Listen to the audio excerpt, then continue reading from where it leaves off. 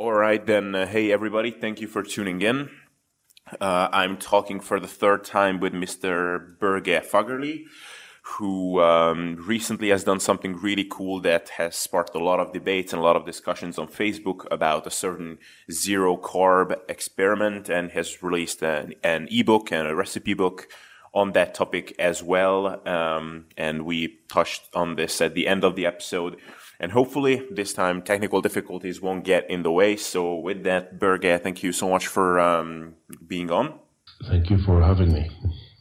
Awesome. So first, maybe let's just jump into the basics. What did you do exactly, or not exactly, but roughly what did you do, and what inspired you to start this little experiment of yours?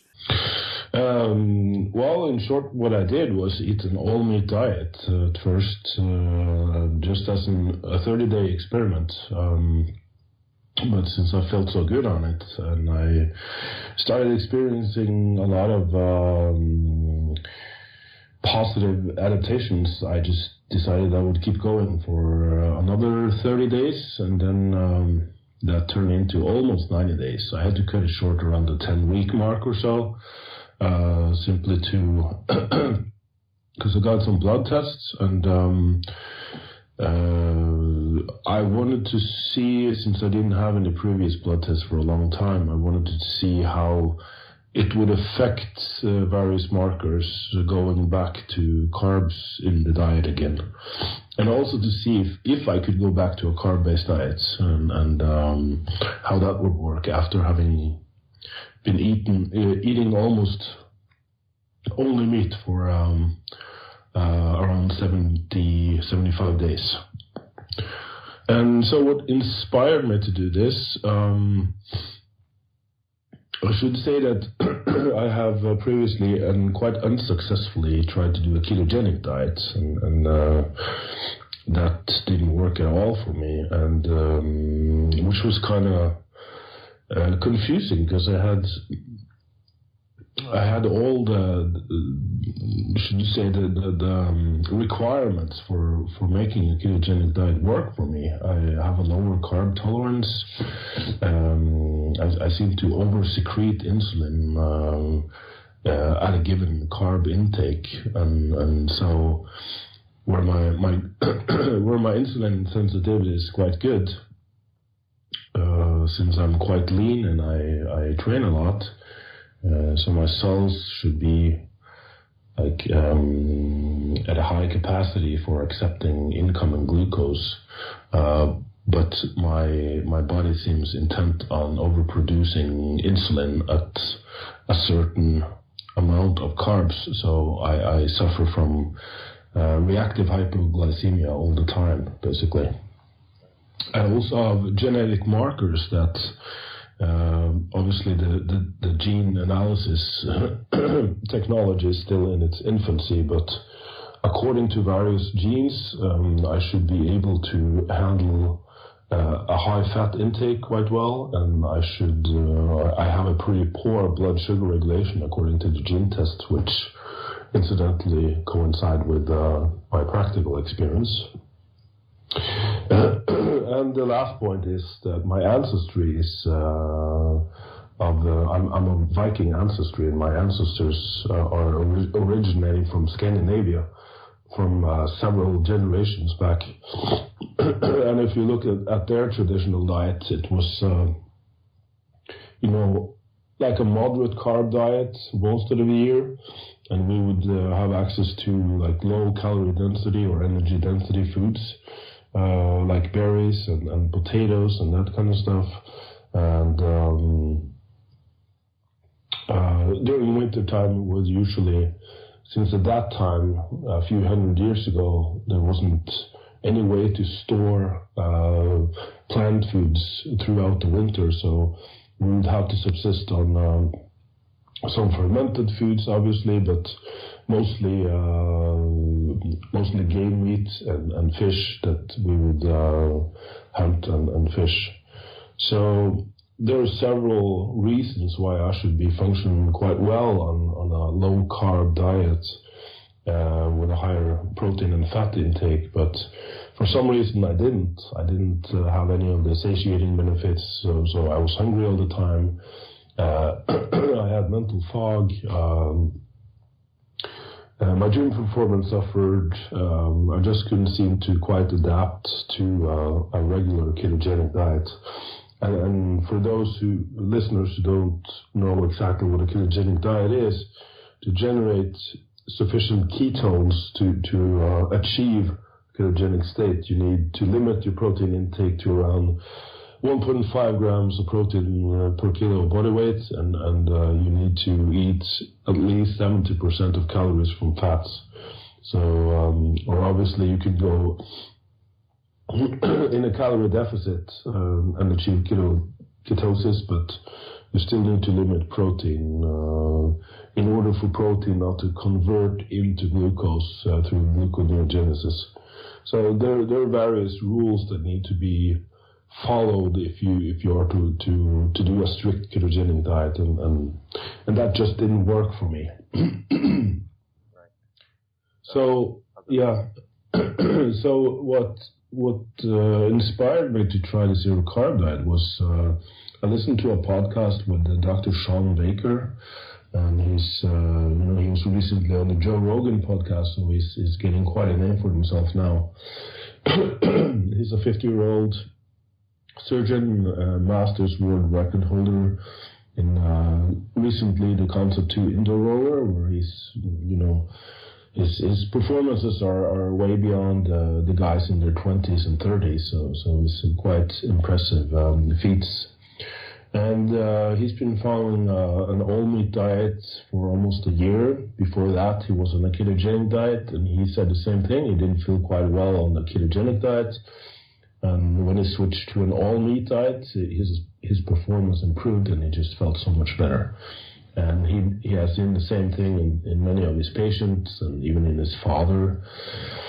So I thought, well, maybe that's for me, because I love meat, and this sounds more like intuitively logical compared to a ketogenic diet, where I felt like I had to force feed on fats and restrict my protein intake just to avoid inhibiting ketosis.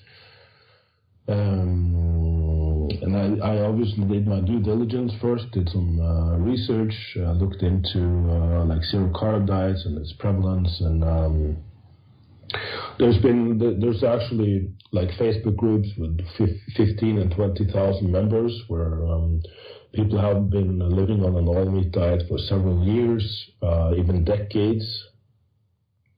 I came upon a book by Vilhjálmur Stefansson, an Icelandic explorer, Arctic explorer, who lived with the Inuits and lived obviously eating their food, which is almost all meat. And has done quite an extensive research into like the native Indians and their diets, and he also performed a 1-year experiment where him and his friend was closely monitored by medical experts at Bellevue Hospital, and all of their health markers improved. They lost weight, they had no signs of nutritional deficiencies, and so all in all, I just figured, hey, why the hell not?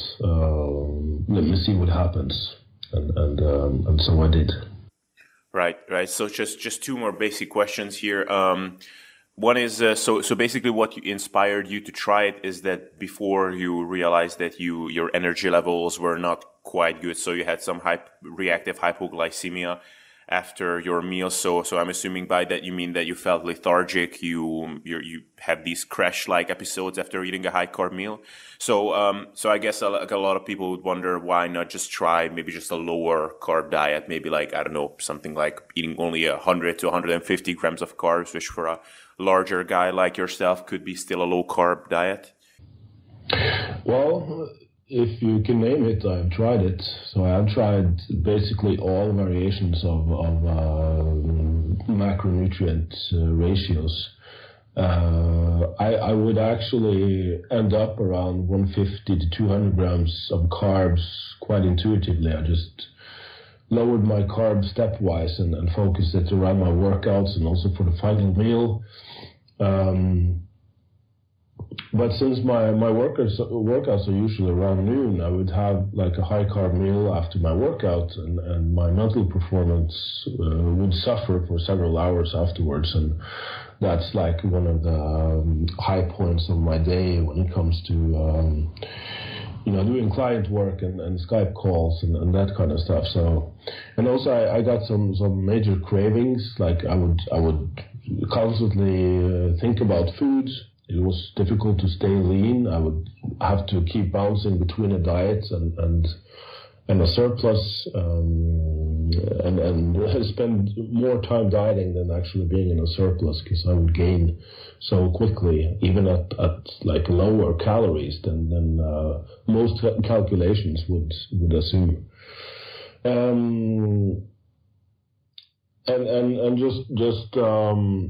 My digestive issues was probably one of the main reasons where I would feel constantly bloated. I have been trying like a low FODMAP diet. I even tried a 30-day vegan challenge where I ate nothing but plant foods and like tofu and that kind of stuff. So I basically just tried everything to see how that would affect me, and I still hadn't found anything that made me feel stable and allowed me to eat to hunger, basically eat to fullness, like an ad libitum diet, and still stay lean. I would constantly have to control my calories. So I think all of these things just led me to want to try the zero carb diet, because I noticed that one of the main benefits that people reported from the zero carb approach was that their digestive issues just cleared completely up, like everything from constipations to diarrhea to bloating to IBS symptoms to even ulcerous colitis, and Crohn's disease, and people just noticed spontaneous healing almost instantly from implementing a zero carb approach, where they removed all fiber and all plant matter and to sort of give their digestive system a rest. And to me, that sounded intuitively correct, since, again, my ancestors would usually spend like at least 2 or 3 months out of the year without eating or consuming any type of plant matter. So I'm not saying that you should give your colon or digestive system a rest from food or from plant foods or whatever food, but I do believe there's an actual circannual rhythm in our food consumption, where we don't eat the same thing all year unless you live around the equator, where there are basically no seasons. Winter and summertime is just a small variation in temperature, and so you usually have access to the same foods year round. But at higher latitudes, like up north, there's a huge swing in what foods we are able to eat throughout the various seasons. So just many things made it seem very logical. It sort of just struck a nerve with me, and I thought this sounds logical. This sounds like something I could do very well on. Right. And the last question of these basic ones is, so you ate only meat, so no eggs, even no dairy, nothing like that? For the first 30 days, I ate all meat, but I did eat some eggs as well. So it wasn't strictly an all meat diet for me, but it was an all animal food diet. Since some people reported feeling much better when they excluded dairy as well, and since it scores really high on the palatability scale, so since it can be hard to auto-regulate your appetite when you eat a lot of cheese, for instance, I chose to exclude that as well. But after the 30 days, I started reintroducing, both some fish and some dairy, and I ate more eggs.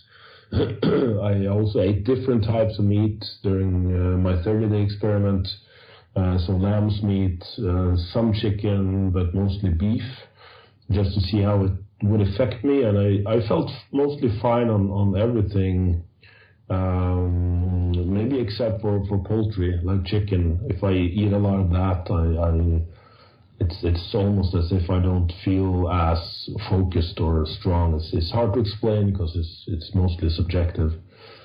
But when I reintroduced dairy, that didn't really affect me either way. So for me, I can digest and function well on dairy, and I later also introduced protein powders, and I felt fine on that as well. So for me, dairy was completely fine. But your mileage may vary. There are many people that notice that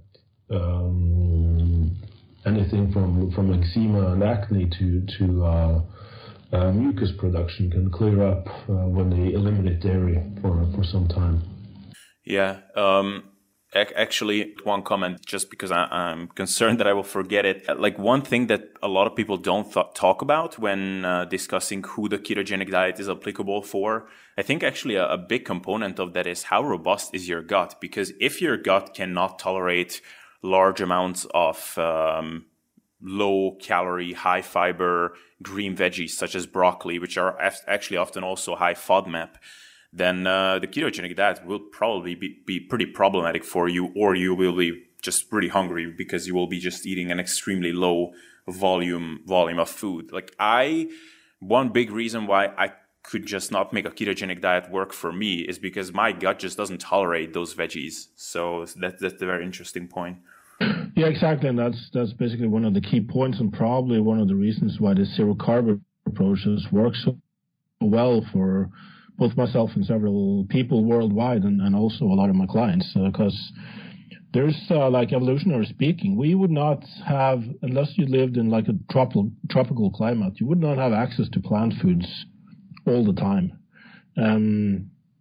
So our digestive system, if you look at it, if you really analyze it, it seems to be more adapted towards digesting meats. But we are omnivores, which means that we have sort of the capacity to also digest plant matter. But I just, I basically, in this book as well, I posted some links to some vegan sites where there were like hundreds, even 1,000 comments below this vegan blog post about the bloating and digestive issues. And there were people that had been vegans for several years and even all their life, and they had just sort of gotten used to all the farting and burping and bloating and all that stuff. And because to them it was more important to avoid eating animal foods than actually having proper digestive health. Having said that, there are obviously a few vegans that I'm saying a few because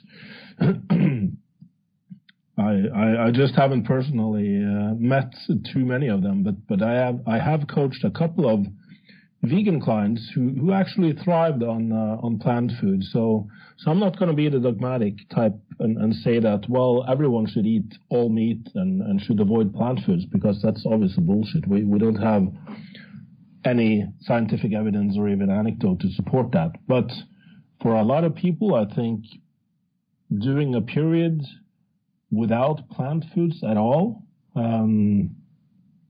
is both evolutionary, an evolutionary smart thing to do, since basically for most of human history we probably had to go through periods without access to plant foods, and so I think our digestive system is adapted to having some sort of rest from both eating in general, like intermittent fasting proponents will fully support, but also a complete rest from eating plant foods. And so far the anecdotal feedback on this is overwhelming in terms of I've had like clients with severe Crohn's disease and ulcerative colitis. What's the term for it? Ulcerative colitis. Sorry, IBS, and obviously IBS just being an umbrella term for whatever doctors can't actually diagnose in terms of digestive issues. and just 30 days of no plants at all, and all protein and fat, and all meat, which is what I recommend if you have severe issues, and everything is gone. And I mean, this is from having suffered for years with all sorts of digestive issues, and everything is basically just back to normal within such a short period of time. I would. I'm sort of blown away by the success rates I've seen in people suffering from some severe issues. Just going through that zero carb adaptation phase, and at least 30 days in some individuals, they probably need like 60 or even 90 days to get the full benefits of it. But I think it's something to at least be open, open your mind to, that perhaps there's something to it. Perhaps some people actually just acquire an imbalance in their gut bacteria from consuming plant foods in excess all the time, and just having a break from that. I'm not saying that it should be permanently, but obviously there are thousands of people in all over the world that have adopted an all-meat diet and eat nothing but meat for years and have excellent health. But like a middle-of-the-road approach, I would at least consider having a plant-free period sometime during the year, and to see how that works for you if you are suffering from all of these issues. You will go through periods where you feel lethargic and you have mental fog, and you feel like you can't perform really well. Obviously, this is very similar to how people feel when they first start a ketogenic diet. And I did measure my ketone levels, and I did get up into 1 micromole per liter, which is ketosis by definition, but this was very variable, and I had many days that I didn't approach ketosis at all, simply from eating all of that meat. But yeah, I think that 30 days is the minimal time required to go through the first couple of weeks of adaptation and really get a sense of how this will feel for you. And also, like rebalancing the gut microbiome, I think that's an important part of it. There has been some pretty dramatic side effects in terms of, just things that seem to indicate that there's a huge die-off of certain bacteria and even parasites. I had clients report some really strange bowel movements. I'm not going to go into details on that, but something just seems to, I don't like the term detox, but there does seem to be some sort of detoxification process going on, where probably bacteria that has been feeding on fiber and glucose for such a long time need to die off and be removed from the body. So some type of rebalancing going on there. But for myself, since I decided, or since I felt so good after 30 days, I decided to stick it out for another 30 days. And so I think in total I ended up almost at 3 months. I was like at 2 months and 2 weeks or something. Before this was basically because I did some blood tests, and I wanted to reintroduce carbs and see how that would affect those blood tests. If any health markers or indicators would change, and for the worse or for the better, and stuff like that. But I didn't really feel good when I reintroduced carbs again. I started to get back all of those carb-based diet symptoms I had before, with bloating. I started gaining some weight. I got some digestive issues again, and the huge variation in energy levels, where sometimes you just crash after a meal. And I also tend to have some reactive hypoglycemia once in a while, where my blood sugar goes really low, and For me, it was so low that, I was borderline at the level where most people would go into a coma. But for some reason, I felt pretty good. And I've seen that some people after adaptation to a zero-carb diet can actually suffer, or not suffer, but they can tolerate really low blood sugar levels without any side effect at all. So, yeah, just a lot of interesting things that maybe want to go back to a zero-carb diet again. So I'm using that as a base diet now. But I'm not sort of dogmatic or extreme, and if I feel like having a piece of chocolate, I will eat some chocolate. If I want to have an apple or a banana or some berries or potato, whatever, I will eat that. So for me personally, it's more of like a flexible zero carb diet. But I think for most people, they should at least try the 30-day period completely on an all meat diet, and then sort of reintroduce foods one at a time, or food group one at a time. And this is something I devoted a whole chapter to in my ebook, just to sort of cover all my bases. Yeah, so maybe let's touch for a second on the elephant in the room, because as we know, probably most of the people listening to this are concerned about their body composition. They want to build muscle, they want to lose fat, and they also want to eat in a way that allows them to not be hungry and still control their calories. So maybe let's touch on that for a second. So what did you experience body composition wise? And what did you experience in terms of gym performance, hunger levels, all that kind of stuff? How did that change when you were fully adapted to this diet? Well, for me, it was pretty dramatic, because I had been dieting for many, many weeks and actually stagnated around 100 kilos, around 12% body fat. Of course, this is only estimated from using calipers. So that might actually be on the low side. But when I started on the zero carb diet, the first couple of days, you obviously lose weight because there are water shifts in the body, and you lose some glycogen and sort of flatten out a little. But even though I tried to keep my calories up, I found this diet to be so satiating that I actually I wasn't hungry at all. It was sort of a different type of hunger, where I would just start feeling weak, but I didn't have like any cravings or feel like I needed to eat. It was just that my body was trying to tell me that I should eat. So it was like a really strange experience, this. And so I probably dropped like 2 kilos just the first week. Then that sort of leveled off a little, but I still lost like 0.5 to 1 kilo per week. So over the 6-week period, I dropped 5 kilos. I dropped almost 6 centimeters from my waist.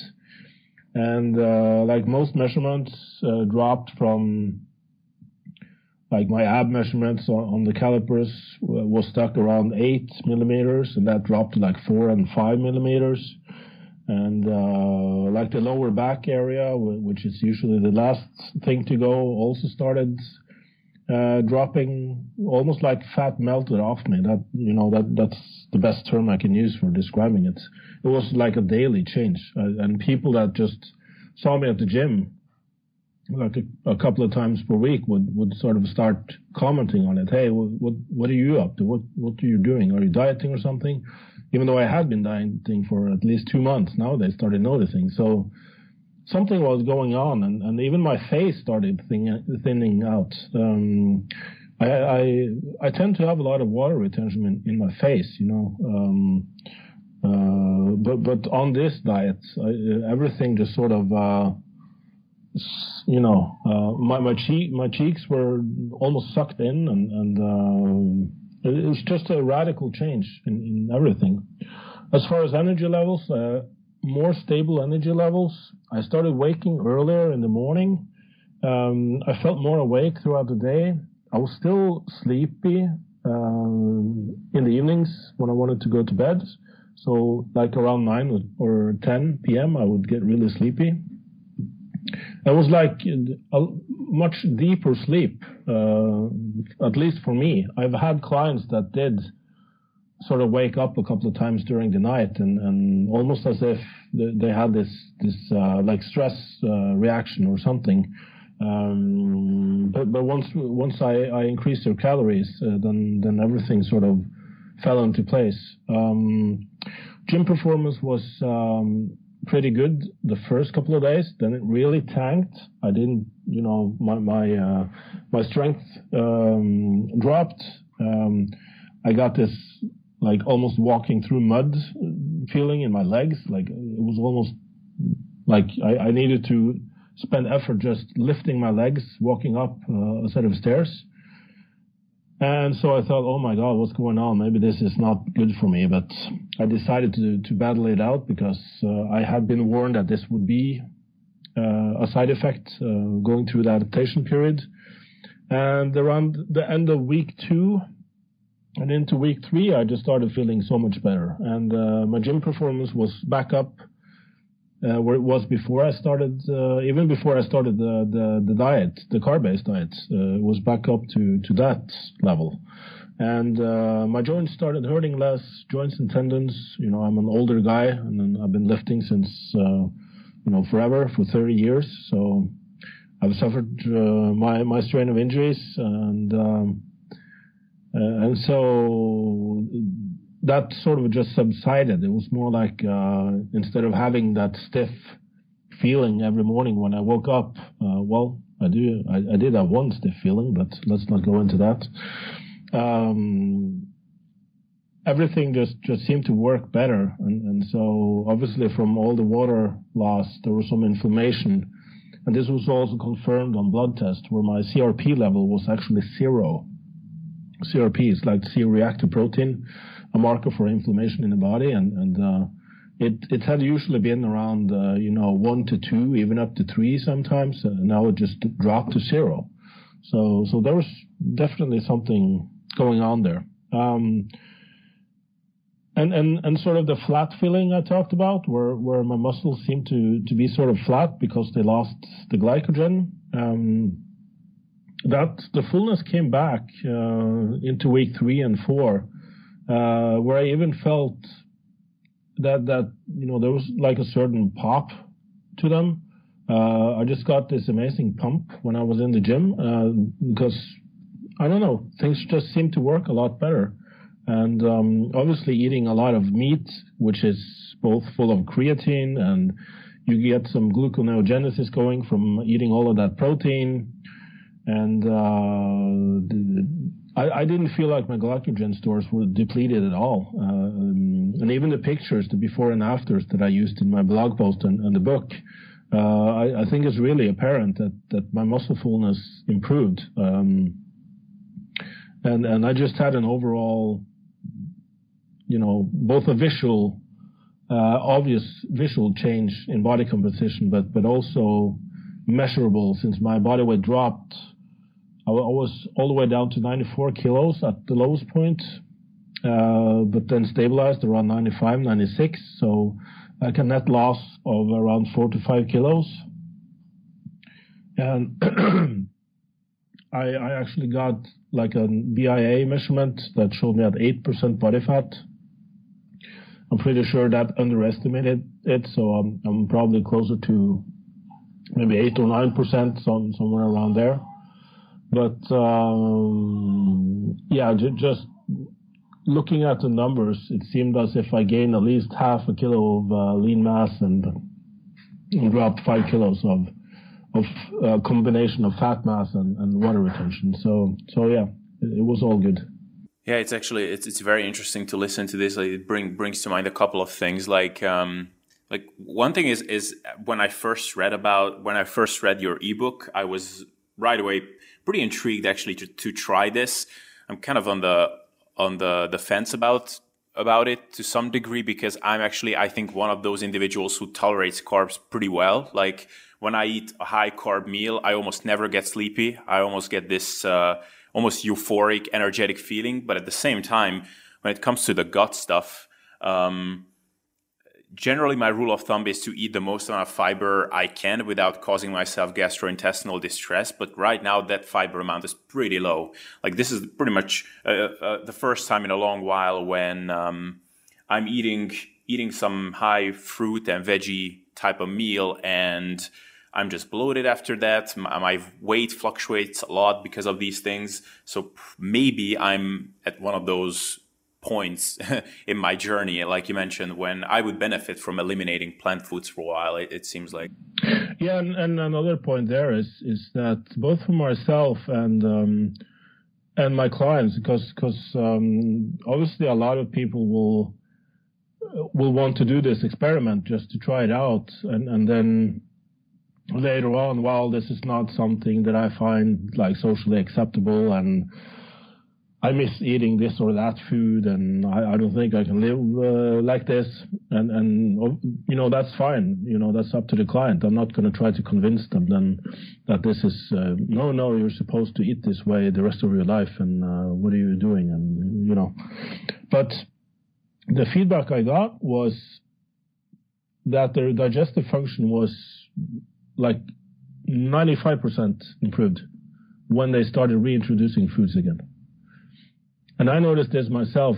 I would have certain foods that would bloat me up like crazy before. But after the zero carb experiment, when I reintroduced those foods again, I would feel pretty good, at least for a while. But over several days, if I kept eating that, I would start to get some of those symptoms back. But in general, it just felt like my tolerance to fiber and sort of high FODMAP foods and whatever just improved tremendously after my zero carb experiment. Yeah. One thing that was interesting that you wrote about in your book is that having a lack of bowel movements for a few days is not necessarily a red flag. I remember actually trying a zero carb type of deal a few years ago when I was basically eating nothing but eggs, beef, and things like that. And I was absent from the toilet basically for like 5 or 6 days, and it just scared the shit out of me. No pun intended. No pun intended. No. and actually that spiraled me into a very long time of gut issues. But the caveat there is that what I did, because I was scared, is that I introduced a lot of broccoli and things like that, which was probably the worst thing I could have done at the time, because those are pretty offensive foods in that regard. So when someone is actually not going to the toilet for a while after doing this kind of thing, is that something to be expected and something that should be expected to go away after some time? Yeah, I think actually a lot of people experience either that, like what feels like constipation, or they get really loose stools, like diarrhea for a while. And I think it's all, it tends to be part of the process. It's something to be expected. As for the feeling of constipation or the lack of bowel movements, that's because on a carb and plant-based diet, the volume of food is huge. I mean, I think if you weigh yourself before and after a toilet visit, you will see that you have dropped like, half a kilo or something. That can be like a normal bowel movement for most people. And so a normal bowel movement on this diet might be 1/5 of that, like 100 grams. And so in the beginning, the colon needs to resensitize to actually produce a bowel movement from the smaller volume of mass that's in there. And that was, not that I'm going to go into details, but the first few days I didn't go to the bathroom at all. And then I started becoming irregular. So it was like, a 10-second bowel movement and then, wipe and you're ready to go, basically. But when I went back to my carb-based diet, since I wanted to do that for like getting blood tests and stuff, I actually had to go to the bathroom like 3 times in one day. And I wasn't eating a lot of carbs or fiber foods. I was careful when I reintroduced it.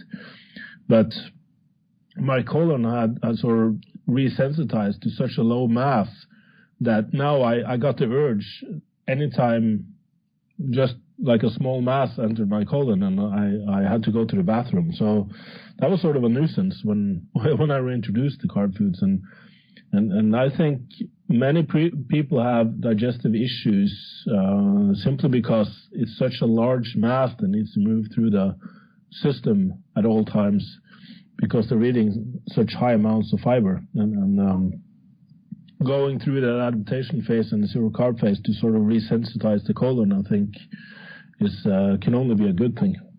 Yeah, and speaking of volume of food, what did you experience kind of an adjustment period in terms of your hunger and appetite adjusting? Because that's one kind of fear that I have before trying something like this, that we in the fitness bodybuilding world, many of us kind of get used to eating a high volume of food to manage appetite and hunger because we are leaner than the average person. So we kind of have to manage our appetite a little bit more carefully. So was there kind of an adjustment period when first your appetite had to adjust to a lower general volume of food that you were eating? For me, no, not at all. I actually had to intentionally force myself to eat more just to keep my calories up. Like I mentioned, my hunger would be sort of different, like almost like this dull feeling of lack of energy that and also because I was used to eating 3 meals per day, so I would generally start to feel sort of this weird type of hunger around those meal times, but sort of the physical hunger, the craving type hunger that I tend to get with carbs, where like my blood sugar drops and I start to get cranky and angry and hangry and all that stuff, that was non-existent. And I've yet to hear from any client that they felt more hungry eating like this. So the lack of volume in stretching the stomach was actually a very welcome side effect, since most people were so used to having their stomach stick out after every meal, but on this meal you just have such a low mass in the belly that it's still flat, and obviously that's an additional reason why waist measurement drops so much, not just all because of the fat loss around the waist, but also because there's so much less volume in your colon at all times. But yeah, I actually had to count calories for a while just to make sure that I got sufficient foods in, and I also noticed that to avoid dropping too fast in weight, at the risk of losing muscle mass, I had to eat probably 800 calories more than I was stuck on my carb-based diet. So I'm not claiming any metabolic magic or anything, but it did seem to change the P ratio, or sort of the nutrient partitioning for myself, so I could get away with eating more and still lose body fat. And what do you attribute that to? Is it because you just felt so much better that you moved a lot more, or what would be your hypothesis there? I think my hypothesis is simply because I don't believe in the whole. You can look at the body like a black box, the black box model, where calories in, calories out, and I fully support that. But if you look inside that black box, I think there are various things going on internally in terms of nutrient partitioning, meaning where do the body, or what does the body do with the incoming calories and the stored calories? Does it direct it to muscle building, recovery, energy production, meaning that it can produce movement? I actually increased my body temperature by half a degree, like it went from 36.5. And I was up into which is supposed to be normal, 37.0. I tend to run cold. My body temperature tends to run cold, but on this diet, it finally came up to where it was supposed to be. So there are definitely some individual results going on there, but at least for the clients that I tried this diet on, and obviously for myself, it seemed to do some sort of I don't know, loss of inflammation, probably increased metabolism in terms of both BMR, or at least maintained BMR, in spite of the weight loss. And NEAT was improved. I just generally had more energy, so I didn't track my activity level precisely with a monitor, but yes, objectively, I think I definitely moved around a little more. But it just generally felt like fat was being used more for energy, and incoming nutrients was being used for recovery and even muscle growth and energy production. So just, all of those things added together seem to create the benefits. And so I'm not claiming any sort of magic here at all. It can all be explained, but like I always say, I tend to consider nutrition as something individual, not general. So I have provided like an overview of what criteria I feel tend to determine what type of diet you will feel best on, and if you fit within those criteria, for instance, having a low carb tolerance, then this sort of diet will definitely be advantageous for you in many regards. Right. So one thing that was a common question when I posted in somewhere that I will be chatting with you.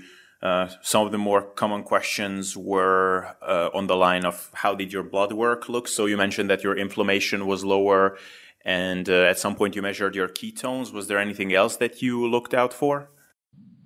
Yeah, I just got like a general blood panel looking at everything, and like vitamin, mineral status, and everything was perfect. My HDL cholesterol increased. My triglycerides were normal. My magnesium was actually a little high, but that was probably because I had been using the ZMA formula for a while, and so I dropped using that. My LDL cholesterol was actually elevated. That was, actually too high. It was so high that my doctor warned me and told me I should be on statins to lower it. So obviously I started researching this because one of my clients experienced the same result. And he had basically, it was very similar to me in terms of body composition. He was like a 100-kilo guy, very lean, and got even leaner and lost a lot of weight. And I started researching this, and I came over the writings of Dave Feldman of Cholesterol Code, where he had actually created a term for this, and he called it the lean mass hyperresponder. And it's just sort of the whole concept is that some of the leaner, more muscular guys, when you switch to a ketogenic diet or a zero carb diet, the LDL particle size will increase, and so you will measure a higher LDL on your blood test, but that's simply because it's trafficking more lipids around the body. And, I go into the whole thing in my ebook, sort of to provide a better understanding of it. But I think we should be careful to state outright that, elevated LDL on its own is a risk factor for heart disease, because this is sort of extrapolated from a lot of correlational research on a Western diet in a normal population. And you can't necessarily say that this applies to a leaner, muscular guy training 5 to 6 days per week, losing a lot of weight, losing a lot of body weight, and all other health markers are basically perfect. So why should that one marker of LDL be an indicator of cardiovascular disease risk? And I think it's an interesting question that we don't really have a good answer for yet, but it begs the question that maybe we should, reevaluate some of the recommendations and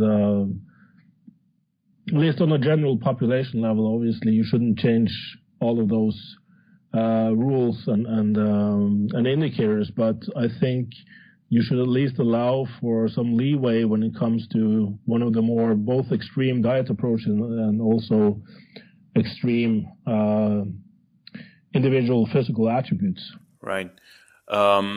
So just to give people an idea, what kind of macronutrient amounts are we talking about here? So when you're eating only meat, obviously probably your protein intake will be higher than what would be quote unquote needed for building muscle as per recommendations from most based on the scientific consensus these days, right? Yeah. So a lot of people in the zero carb community tend to recommend that you should eat 1 gram of protein to 1 gram of fat, and because that's what they feel best on.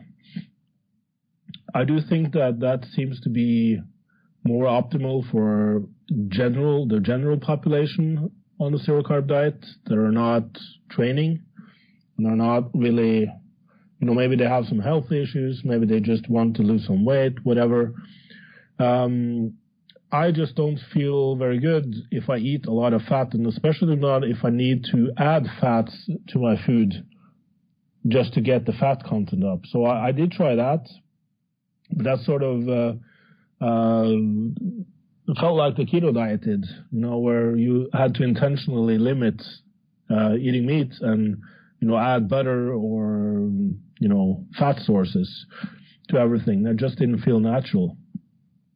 So to me, I just eat fattier cuts of meat and some eggs, obviously. I did have some dairy after the 30-day period simply because, I can eat dairy. I feel fine on it.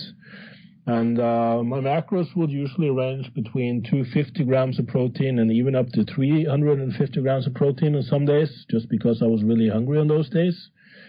Whereas my fat intake would range from probably 150 to 250. So on average, 60%, 50 to 60% protein, 40 to 50% fats in terms of calories. That would be, on average where I ended up. But like I said, I on some days I would track foods just to see where I was at. And so I because I kind of needed to readjust my food intake to get sufficient foods. But on most days I would just eat by instinct, by intuition. And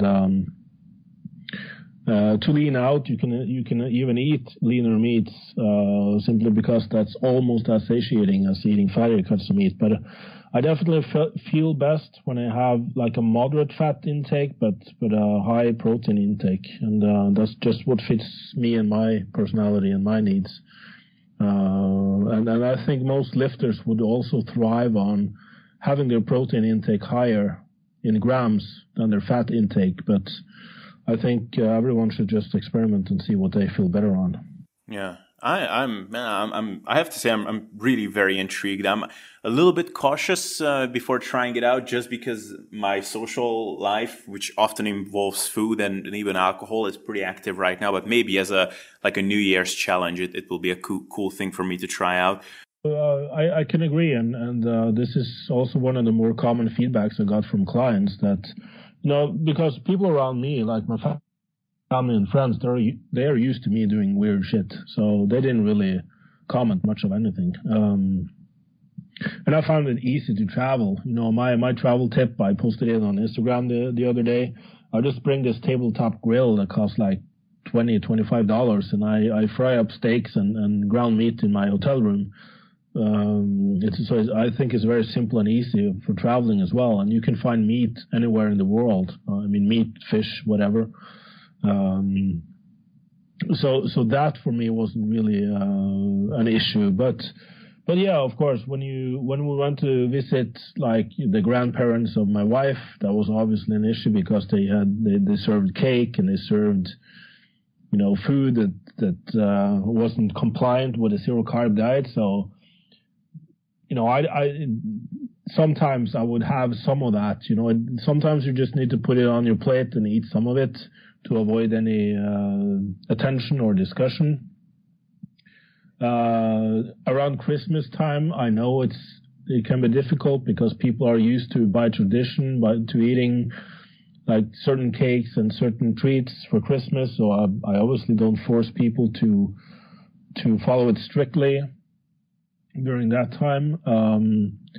But I think people should just generally feel what makes them feel the most healthy and give the best results, instead of eating what they crave because they have been programmed to, you're used to eating chocolate as a treat, so you will keep treating yourself with chocolate. But the funny thing about this diet is that all sorts of cravings just kind of disappear. I mean, I would stand in line to get coffee, and there would be rows and rows of cakes and bakery goods that I would usually find really, tasty and interesting. But on this diet, it was almost as if, I don't really want that. I don't really need that. I just feel good on what I'm eating now. So it's almost like to have sort of this wholesome, satiated, complete sort of fullness, and it. My guess is that it just sort of, since you avoid eating all types of sweets for 30 days, it sort of rebalances the brain chemistry. So you don't get all of these hits of dopamine and serotonin, even if you just look at sweet foods. And I would also find when I reintroduced carbs, for the blood test, which, by the way, tended to actually worsen a lot of my health markers. Even if my LDL dropped when I reintroduced carbs, a lot of my health markers and my CRP went to hell. But again, I digress. But I did notice when I reintroduced carbs that just one piece of chocolate would be almost too sweet. It was like this, wow, that's just too much. It would be overly sweet. Whereas before I could easily eat like several pieces and it wouldn't faze me. So something is going on in the brain as well, some sort of rebalancing thing. And I think another client story I would like to mention, and she would be convinced that nothing I could do would wean her off the need for having sweets every weekend, and especially chocolate. And she also was like, in her own words, addicted to red wine. So she needed to drink at least one glass every evening, and it would end up being like one or even two bottles during the weekend. But after this 30-day phase, she didn't want red wine, and she didn't want any sweets, even when I told her, well, now it's okay for this weekend, since the 30 days are over. You can have a glass of wine if you want. You can have the sweets of your choice. Just sort of go easy on it. And she emailed me the Monday after and told me, you know what? When I was offered a glass of wine, when I had the opportunity to have the chocolate, I just didn't feel like it. I didn't want it. So I just find that really, really interesting. Of course, your mileage may vary, but I have seen these types of results in several clients now. So there's definitely something interesting going on there. Yeah, that's a very underrated aspect of managing cravings and nutrition that a lot of people don't know until they experience it, is that your palate really do readjust. Like I remember at some point sweetening stuff to the point where Diet Coke didn't taste sweet to me. Yeah, me too. Yeah. So at this point, I'm fully aware that I'm being abusive of your time. So just one last question before I actually ask you when people can find your work on this is that because I've seen you receiving a lot of attack on Facebook when you posted about this experiment, a lot of cynical comments and kind of talking to you in a condescending way. I think mainly because it kind of became a very politically correct or accepted thing to attack low carb type of protocols these days. And you are friends with a lot of big names in the industry. You know, you mentioned Menno, but you're also friends with Ellen Aragon, James Krieger, all these guys. I don't know. Have you talked to them about this experiment of yours? And what, if you did, what was their general feedback and thinking of it? Well, I think part of being in the fitness industry is that you have to dare to be polarizing sometimes, and so sometimes the part of being polarizing implies that you need to attack things that are sort of opposite to your own views. But in person, a lot of these guys, we are good friends, and we get along really well, and we don't start criticizing what they are posting or doing in their personal or even in their professional lives. We are more intrigued than curious. So it's kind of, it's kind of a shame to see that there are so many internet battles online where some of the followers even want their idols to pick battles with each other and call each other out. I would get some of my statuses. I would get people tagging Alan Aragon or Mike Israetel or whatever, depending on what I stated. But I think most of us are curious. I mean, we want to learn. We are still, at least in my case, I'm still humble. I mean, I have managed to preserve my humility. I realize there's so much more to learn, and I don't think I have the one and only answer to anything. And I'm still not being dogmatic about it. Like I said, I don't claim that this is the end-all, be-all diet that everyone should eat. I just post about my experiment. And so I've received nothing but positive feedback from my colleagues about this, that the usual response is, wow, that's interesting, And I think that speaks volumes about the quality of these guys, that they can be so accepting. I think the only thing they're not accepting of is people posting as experts or pretending to be experts and posting really stupid shit without any scientific foundation. I can totally resonate with that, but at least among us, I don't know, us respected evidence-based fitness industry people, we have so much mutual respect and admiration that we can actually discuss this without any bad or negative words being spoken. That's great. So cool. I think despite all the technical difficulties we faced, we actually managed to go pretty deep, and we didn't cover everything, but we covered at least a good amount of ground. So thank you so much for doing this. And just finally, just tell people where they can find out more about this experiment of yours and all the resources that you've created on this for people to share out. Well, you can go to my website, borgefagerli.com. It's the blog post about my zero-carb experiment. And if you provide your name and email there, you can get a free PDF explaining how to do the 30-day experiment with just some basic guidelines. And if you want to dig deeper into it, you can get the Zero Carb ebook, and it's bundled with the MyoReps ebook and recipes and all that fun stuff. So, and I published it for only like a $10, and pay as much as you want, but at least $10 to cover the publishing cost. And I think most questions that people have will be answered in those ebooks. So if they really want some in-depth knowledge and background information, they should buy that. If they just want a simple, easy recipe, then just read my blog post and get the free PDF, and they should be good to go. That sounds like an awesome deal for people, and I am very excited that you put all of this thing out. I had the chance of reading your ebook, and I finished it within one night, and it was a really fascinating read. So I really recommend people to go ahead and check it out. So Borge, thank you so much for doing this, and keep up the good work. So that was my interview with Borge Fagerli about his zero-carb experiment. I think it can be a very interesting thing to try out, and I'm actually kind of contemplating to try it out myself. I think that trying this experiment can be very beneficial potentially from a gut health perspective.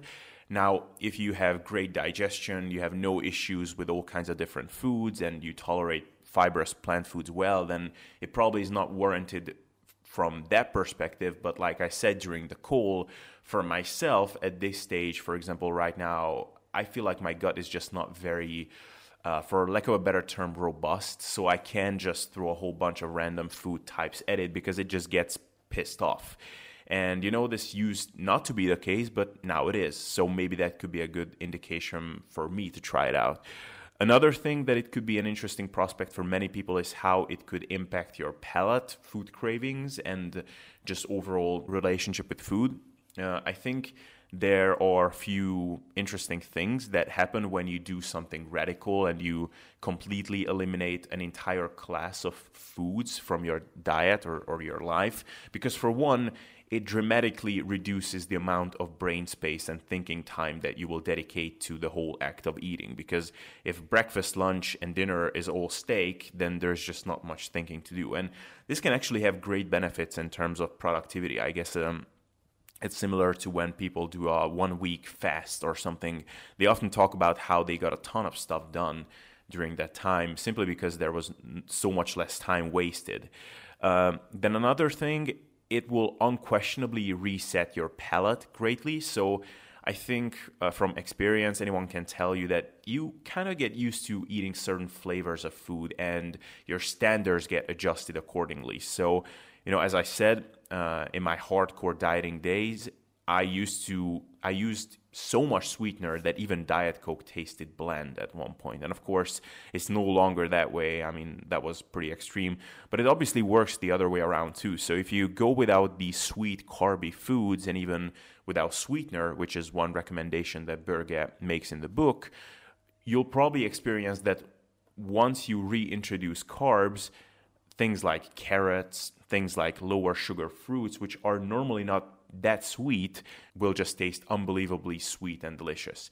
And then thirdly, I think it's at least very feasible that it can reset a lot of your brain circuits that contributed to a lot of your cravings if you had those.